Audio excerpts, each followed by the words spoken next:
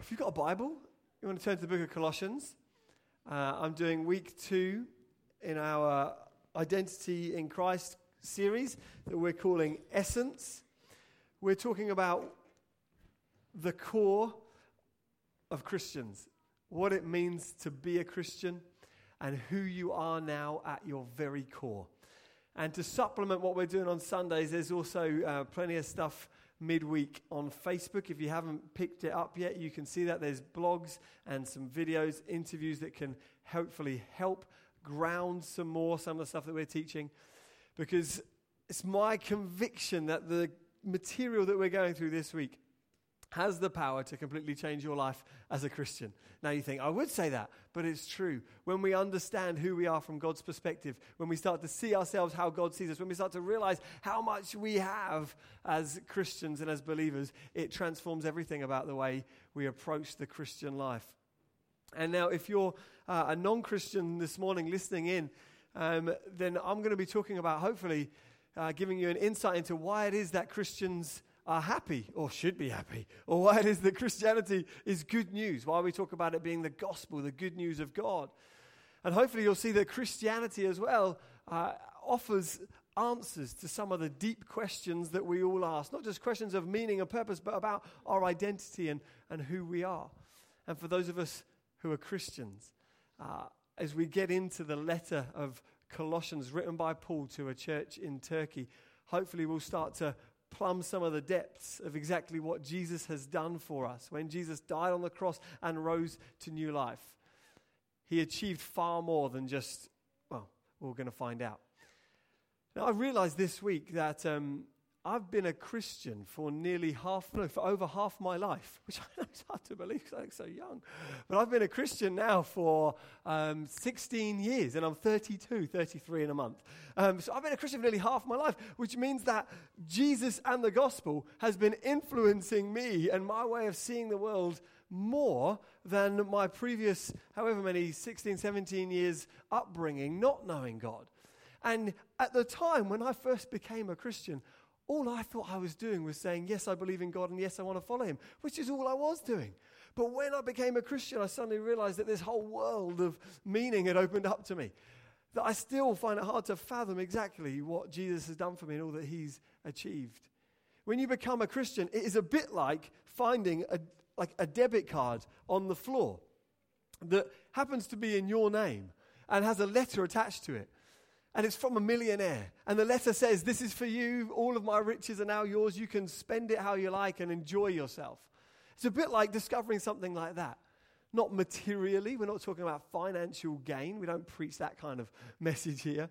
But in Christ, the Bible says that we've been given every spiritual blessing, that we are seated with Christ in heavenly places, that you have become a son or daughter of God. You're a co-heir with Christ now. The inheritance that's due to Jesus, which is the nations, is now also your inheritance.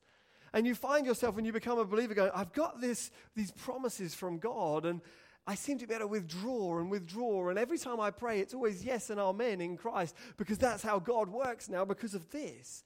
I've received something in Christ that I never quite realized how extraordinary and significant it was. So that's why we're teaching this, and that's why we're exploring some of that.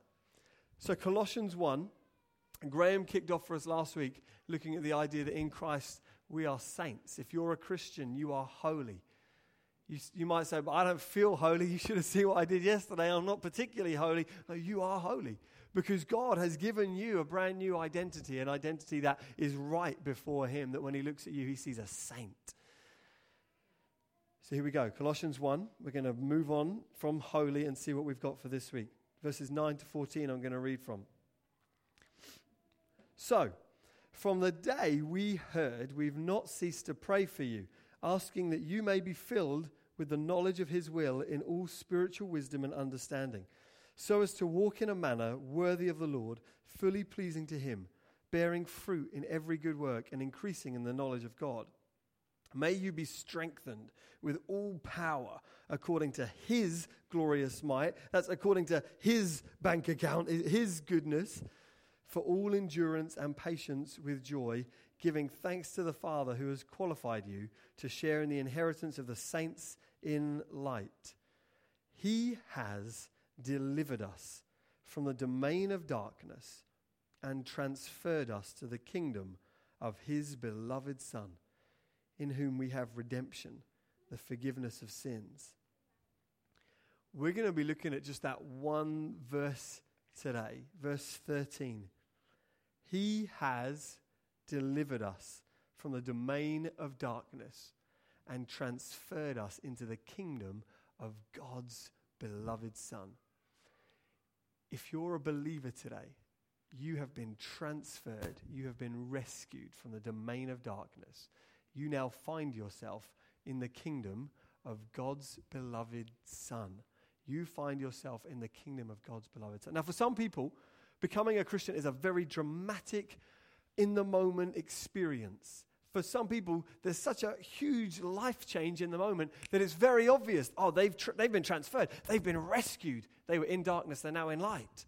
For some people, that's the case. I was talking to I met a couple this week for whom that was the case. It was remarkable. This couple in their mid-30s over in Eastbourne who were attending the prayer meetings this week. Got chatting to them. Non-Christians up until 2 months ago. The husband, an atheist, didn't know much about church or Jesus at all. The wife had some kind of Christian upbringing, so understood it, but again, wasn't a Christian. 3 kids, couple in their mid-30s. The wife, the lady, was one day walking along the beach in Eastbourne. A woman approached her and said she was praying for her and gave her a Bible verse, as you do. And the Bible verse happened to be the Bible verse that this girl had been given regularly as a girl growing up. And then the woman said to her, "Oh, I'd love to invite you and your family around to my house for lunch." Who does that? and the lady said, "Yes." Who does that? Well, she did, which is great. So the woman went home and told her husband, "Oh, by the way, we're going for lunch at this lady's house." And he was like, "No, we're not." But they did. The husband and wife with their 3 kids went for lunch at this Christian couple's house. 2 hours later, after having love with... that's a different story. After having lunch with them, just to be clear, it was just lunch. After having lunch with them, this couple became Christians. They said they were so blown away by the example of this, the godly character of this couple that had invited them for lunch, that their lives were changed. Some people's conversion from darkness to light is dramatic. I've lost some of you. We should just stop right now, shouldn't we? And just enjoy that moment yes. Okay. For some people it's dramatic, for some people it's not. On some days when the sun rises, it's beautiful. The sun rises, gorgeous. People take photos, they do paintings of it. On some days you don't even notice the sun coming up, but every day the sun comes up. What matters in the middle of the day when you're having your lunch isn't that there was a glorious sunrise. What matters is that the sun was up. The sun is up in the sky. For us in the church, what matters isn't that we have a dramatic, I was this, now I'm that experience. What matters is that we have crossed over from darkness to light, from the domain of darkness to the kingdom of light. Now, being rescued and being placed in this kingdom answers for us a lot of the questions that we ask as human beings. All of us in this room want security. We want, and we spend a lot of emotional and financial energy on trying to feel secure. Some of you feel secure because you have savings in your bank account. Some of you feel secure because you're fit and healthy, and you think, all the while that I'm healthy and not sick, I'm keeping death at bay. But in Christ, we've been given the ultimate security of acceptance with God. I heard someone talking about their kids and said that at the time this story took place, they had 2 children, one who was maybe 4 or 5, one who was maybe 2. And the 2-year-old one day was just learning to scale the stairs at home. And you know, when kids learn to climb stairs, it's very, it's cute to watch. You don't leave them to do it on their own because they'll fall and die, but it's cute to watch. And he said they were at this cute to watch stage. And the mum and dad were at the bottom of the stairs watching their 2-year-old try to climb the stairs. They're going, oh, look at what they can do. They can climb the stairs. Meanwhile, their older sibling was upstairs, peered over the balcony and saw what was going on and thought to themselves it would be a good idea to drop some bombs in the form of shoes onto the head of their brother or sister climbing up the stairs. And so they did. They picked out one of mum's big shoes with the boots, those shoes and boots with the big heel on it, and dropped it from the top, and it hit the child on the head. There was much crying and exasperation on the part of the parents. You can imagine this child upstairs ran off and hid. And once the parents had sorted out their toddler and calmed him down and checked that they're all healthy and okay and it was fine, the parents went upstairs again, and the dad went to find the terrorist. and checked in all of the bedrooms to find this naughty child. Couldn't see them. And then eventually they saw this mound of duvet that was shaking ever so slightly. And he went over to the bed, pulled it back, and there was this little child crying, very hot and sweaty from being under the duvet for so long, sobbing. And the child said to their dad, "Am I going to have to leave home now?" So the dad said, "Yes, of course, get out." But the dad said, "No, of course you're not. You're securely loved in this family. When you become a Christian, it's the same thing. You are secure in Christ. No matter what you do or what's done to you, you are secure. You have been transferred or rescued from the domain of darkness, and you've been placed now in the kingdom of God's beloved Son." Now, being rescued doesn't mean that you're guaranteed a happy and healthy life, trouble-free life. Of course it doesn't. In fact, as we'll go on to see, it almost guarantees the opposite. But being rescued means that you now have a new identity, a new nature. You have a new master. You have a new perspective on things, a new standard to live up to. There are new opportunities in your life because you're not in darkness anymore. You are now in light. So what I want us to do for the remaining 20, 25 minutes or so is to look at the two kingdoms that are mentioned here and to then consider the rescue that's taken place. So we'll start with the kingdoms. Paul says in this verse, actually if we put this up, God has rescued you, we've been rescued. God has rescued you. You have been transferred from the domain of darkness and now placed into the kingdom of God's beloved Son. But you read the phrase domain of darkness, you might think, what on earth is he talking about? Well, the word domain means this. It's a territory governed by a single ruler or government or realm. And a couple of things about this. The first is that darkness and light is used as this motif throughout the Bible, and darkness stands for, in many ways, the place where God isn't, or the place where God's active or preferred will isn't done. So, right at the beginning of the Bible, in this verse here, it says that the earth was formless and void, and darkness was over the face of the surface of the deep, and the Spirit of God was moving. So there's darkness over the deep, and the Spirit of God. God creates light, and in Genesis 1:4, next verse, it says that God saw that the light was good, and separated light from darkness. Separates the two of them. And then in the New Testament, Paul picks up this idea of light and darkness and says that when you became a Christian, something happened. For God, who said, "Let light shine out of darkness," has shone in our hearts. The God who at the beginning separated light from darkness, that God has now shone in our hearts to give the light of the knowledge of the glory of God in the face of Jesus Christ. So this image or this motif of light and darkness is there from the beginning, created this God separating the two. When you became a believer, the light of God shone in your life. But darkness is also used as the place where sin occurs, or where God's active and preferred will for our lives isn't done. So writing to another church, Paul gives them some instructions on godly living. And he says this in Ephesians 5, I think. Next verse. Ephesians 5:11, "Take no part in the unfruitful works of darkness, for it is shameful even to speak of the things they do in secret." So darkness, shame, secret. But when anything is exposed by the light, it becomes visible. For anything that becomes visible is light. Again, so in the Christian life, he's saying there's dark, there's light. Don't have anything to do with the deeds of darkness. He's not necessarily saying the things that happen at night, although often that is the case. But darkness and light is used as a metaphor in that regard. So that's the first thing that darkness has to do with this motif. The second thing, and probably the thing that we're most tuned into or expecting him to mean, is that darkness has to do with, or the domain of darkness has to do with the sphere of the devil's influence, the sphere of Satan's activity. The Bible says that we have an enemy, sometimes called the devil, sometimes called Satan. Both those two words mean accuser, or come from the word meaning accuser. We have an enemy who's come to accuse us. Jesus calls him the thief. He says that the thief comes to steal, kill, and destroy. The devil is called our enemy. He's called more fully the enemy of the human race. And though it says in the Bible that he masquerades as an angel of light, again, there's our light, the devil masquerades as an angel of light, and yet actually he's a servant of darkness. He's the ruler of the domain of darkness.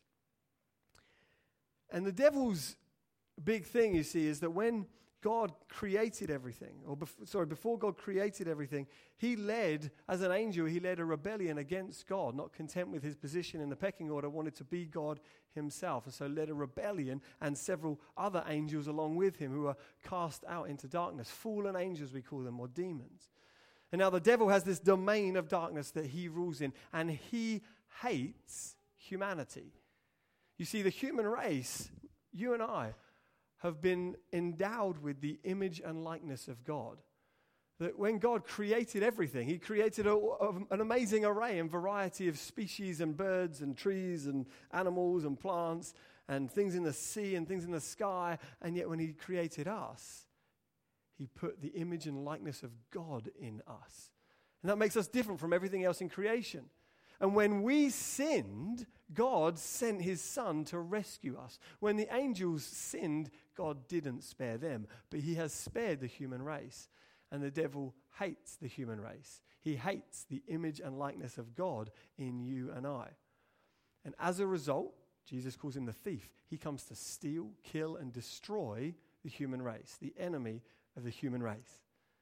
The devil loves nothing more than death and disaster, disease that would wipe out the species that's made in the image and likeness of God.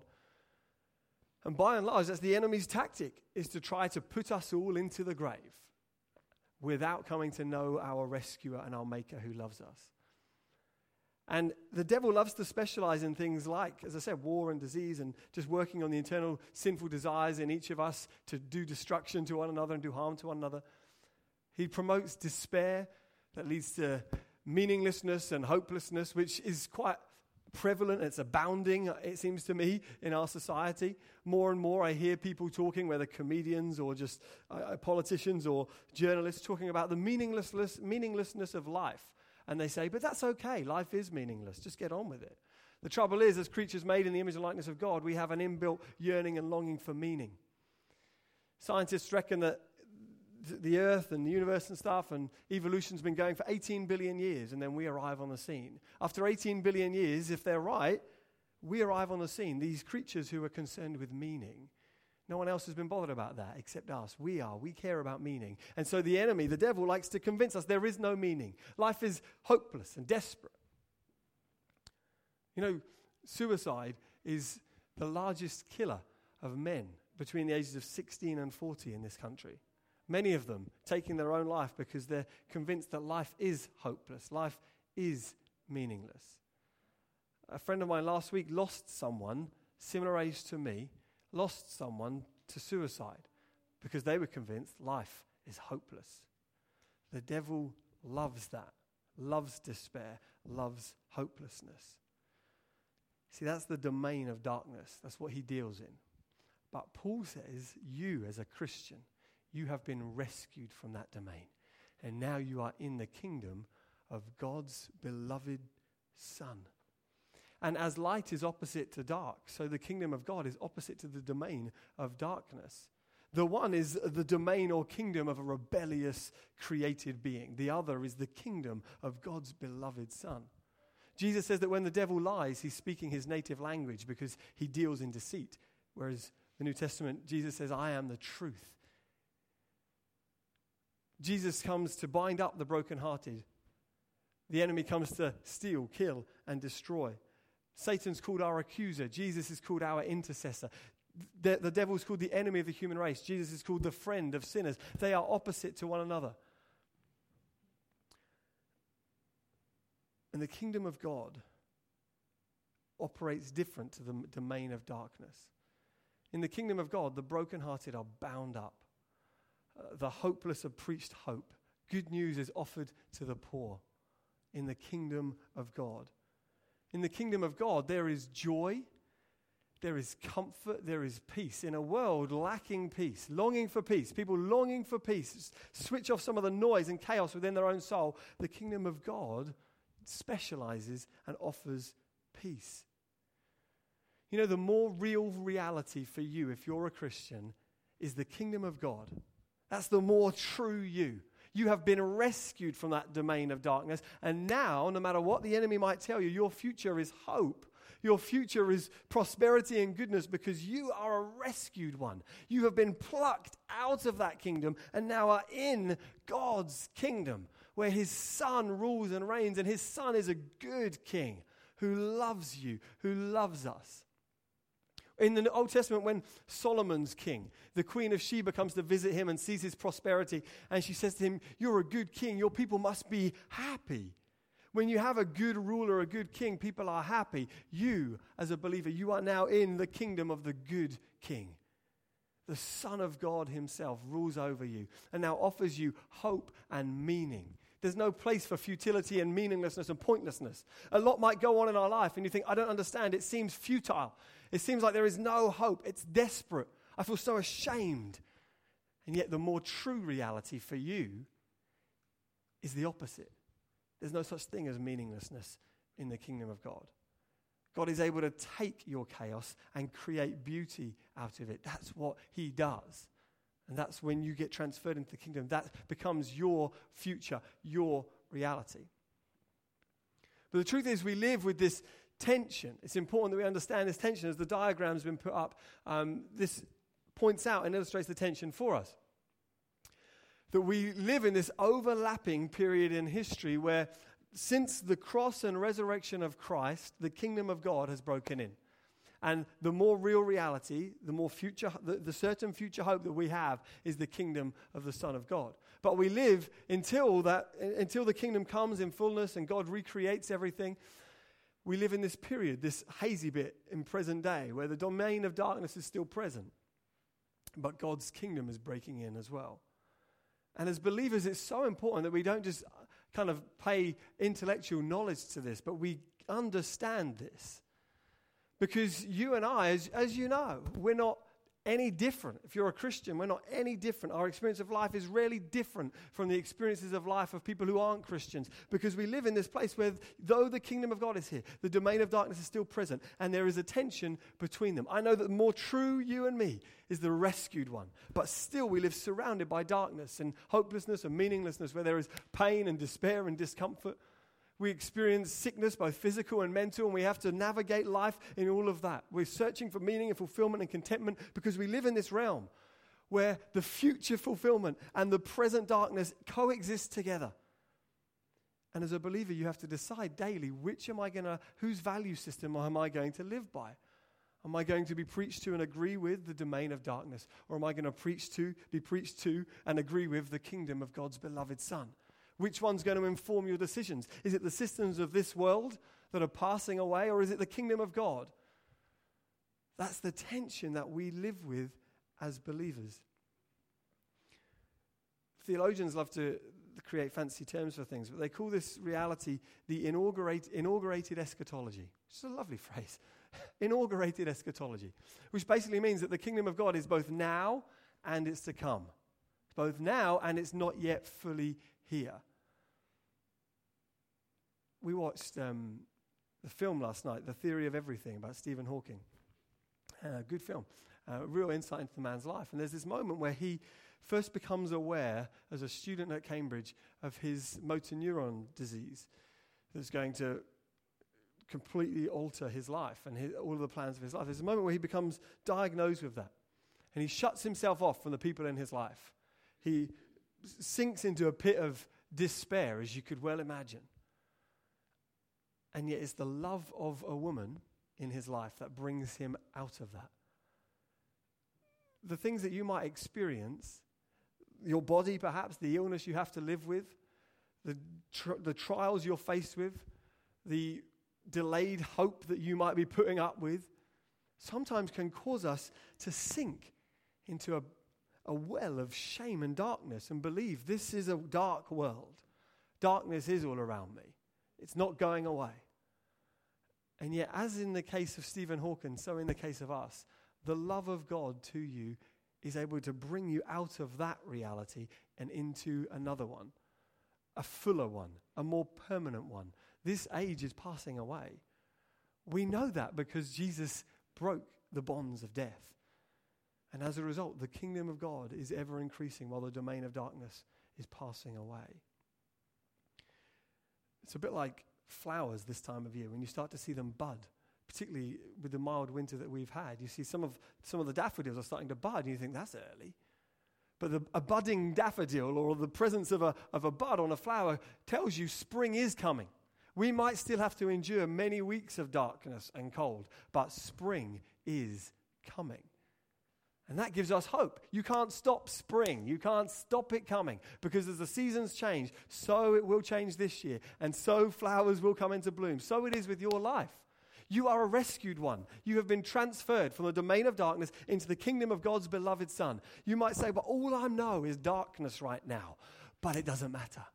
Because the flower is blooming or is budding, or because Jesus is raised from the dead, I know that my future is rescue. My future is the kingdom of God. As a believer, you have been rescued, but you are also being rescued. And the Bible promises that one day you will be fully rescued. In the same way that you have been saved, if you've put your hope in Christ, you are being saved, the Bible says, and you will one day be saved. The beginning guarantees the end. The budding flower guarantees the blossoming flower. That's what love does. I was talking to a friend several months back who was just describing to me a situation in their workplace where their boss was behaving particularly unrighteously and put some very unkind demands on them.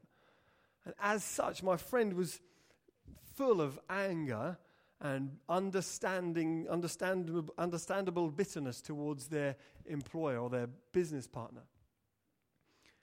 Didn't know what to do with it until the kingdom of God broke in. And my friend said that in a moment of prayer, peace like he hadn't known before filled him. And suddenly his heart's attitude was softened and changed. And he was able to forgive and love and try to live patiently with his boss.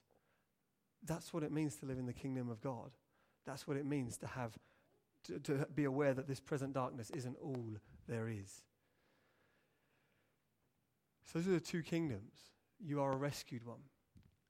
Let's talk about this rescue. Let's put the next slide back up. The next slide up. So God has rescued you, and we are rescued ones. Very quickly on this. You have been rescued. My point being, you did not save yourself. Now imagine being held captive by ISIS. Quite a terrifying prospect. Imagine being held there and knowing that there's no way you could escape or get out. There's a story in the news this week about many people within ISIS who are defecting, is that the right word? Defecting, who are leaving, wanting to leave. They're getting disillusioned with the cause. They realize that ISIS isn't all it cracked up to be. And so they're wanting to get out, and they're being prevented to. There are stories of dozens of people who, having left their country in Europe to go to Syria, get disillusioned, want to leave, but they're not allowed. They're trapped. There's a case, there was one woman who survived and escaped, and she told the story about of prisons existing with hundreds of people in them, many of them women, who've had their husbands killed because they were trying to escape. Now these women just subject in small confined environments under ISIS control, unable to leave. Can you imagine what they must be living through day by day? Someone was killed just recently in that prison cell for having a mobile phone smuggled in so they could contact the outside world. They were killed for it because they are trapped. They are hostage to ISIS, unable to escape.